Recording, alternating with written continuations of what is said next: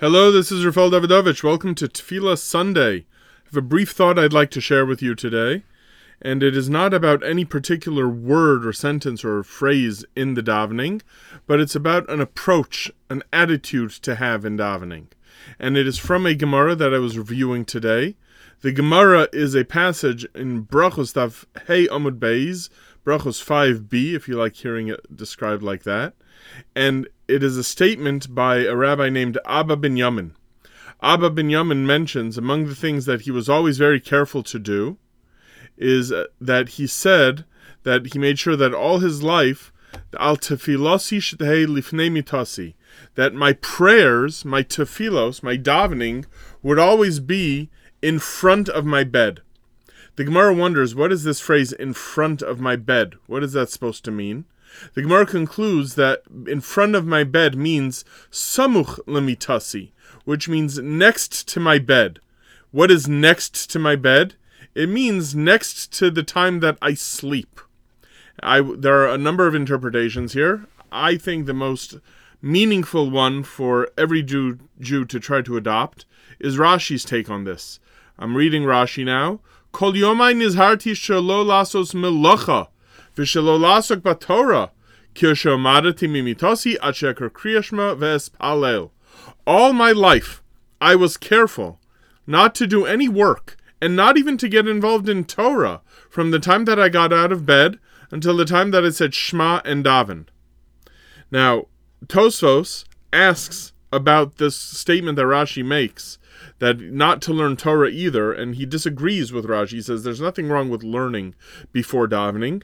Presumably, the problem that Rashi has with learning before davening is the kind of learning that a person would get involved in, and then he would end up missing davening because he would get so wrapped up in the topic that he was learning.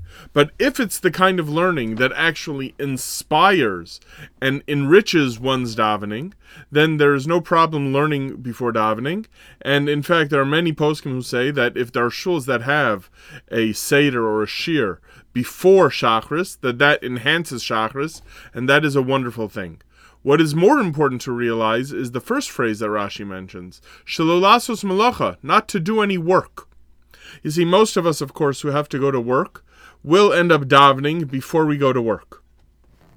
However, there are people who have looser schedules, and they might be tempted to engage in various activities or do various things related to work or to their life schedule before they daven Shachris.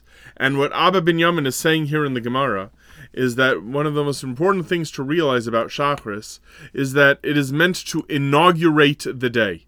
If we thought of every Shachris as being a Chanukas HaMizbeach, inaugurating the day, dedicating the day to Hashem, making sure that the first thing that we do during the day is like the mitzvah of Bikurim, the first fruits, then this enhances the davening, and it enhances the entire day as well.